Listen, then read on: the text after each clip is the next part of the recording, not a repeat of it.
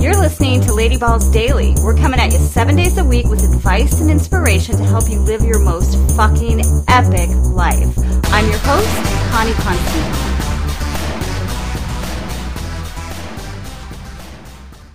Welcome back to the show. Connie Constantine here, and I am super excited about today's topic, which is give me a P, give me an E, give me an R.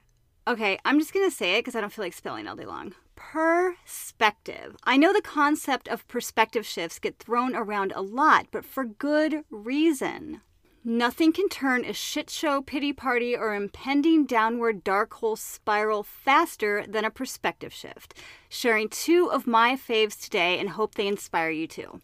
First one from my girl Marianne Williamson. It's from her book, The Law of Divine Compensation. This one really gave me an aha moment when it comes to having an abundance versus scarcity mentality when it comes to money, but it works really for anything connected to power, the power of faith as well. So, from The Law of Divine Compensation, Marianne says, years ago, early in my career as a speaker, I had what I thought was a great idea for an evening of spirituality and musical entertainment. It actually was a great idea, but I had another idea that wasn't so great. That instead of telling people how great the evening was going to be, I'd surprise them with it once they got there. Marketing genius, I know.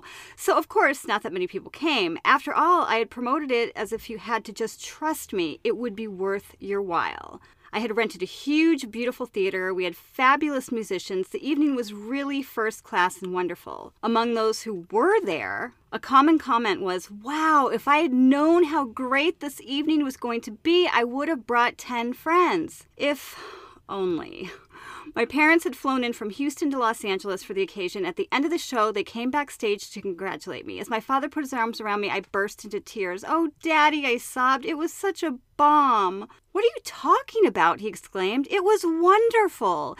Yeah, but not enough people were here, I complained. Daddy, I lost $10,000. Oh, hell, little sister, he said to me. First of all, I'm proud of you that you've made $10,000 that you could lose, and I'm proud of you that you risked it on something so great. If anybody gives you trouble about this, just tell them you can absorb the loss. The next day and for several days thereafter, a girlfriend of mine who was one of the singers in the show kept fretting about my financial loss. But instead of joining in with her dismal, albeit compassionate outlook, I took my father's advice and kept saying, Tony, I can absorb the loss. I said it so often, I began to convince myself, and in time, I think it convinced her too. Aren't those words amazing? I can absorb the loss. It changes the entire vibe. It kicks you out of that pity party, and you know that you can handle it, and you can move on. Completely different vibe, right? All right, okay, here's another example. Number 2. I said there was going to be 2. It's kind of funny that this is number 2.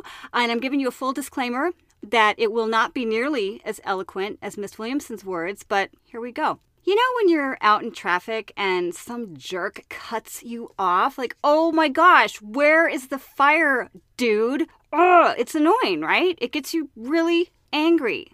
Well, you know what you can do? This is something that just popped into my head, and maybe it was because like intuition, maybe this is really what was happening in that situation, but this happened to me a few years ago I've been cut off since then, but that's the last time I've gotten angry about it, because instead of going, you fucking jerk, where's the fire? Oh my God, are you rushing to get to the next red light? I just went, you know what? I bet he has to poop really badly. Yep, I bet he has to go poopy. A lot, and that is why he's in such a hurry. That quickly turns anger vibe into compassion really quickly. Poor dude. Hope he makes it to the baño in time. There by the grace of God and a solid digestive system.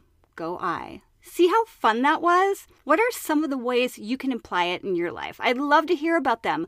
Leave me a voice message wherever you're listening to this show, or reach out on social or the interwebs at Lady Balls Nation. Until tomorrow, loves, may you have an abundance of joy, and may all your poops be expected. Ballsy Babes Unite. If you're down with our vibe, make sure to go to ladyballsnation.com and sign up for our Insiders newsletter. And don't forget, new episodes drop every day, so make sure to hit that subscribe button and you'll never miss a single one.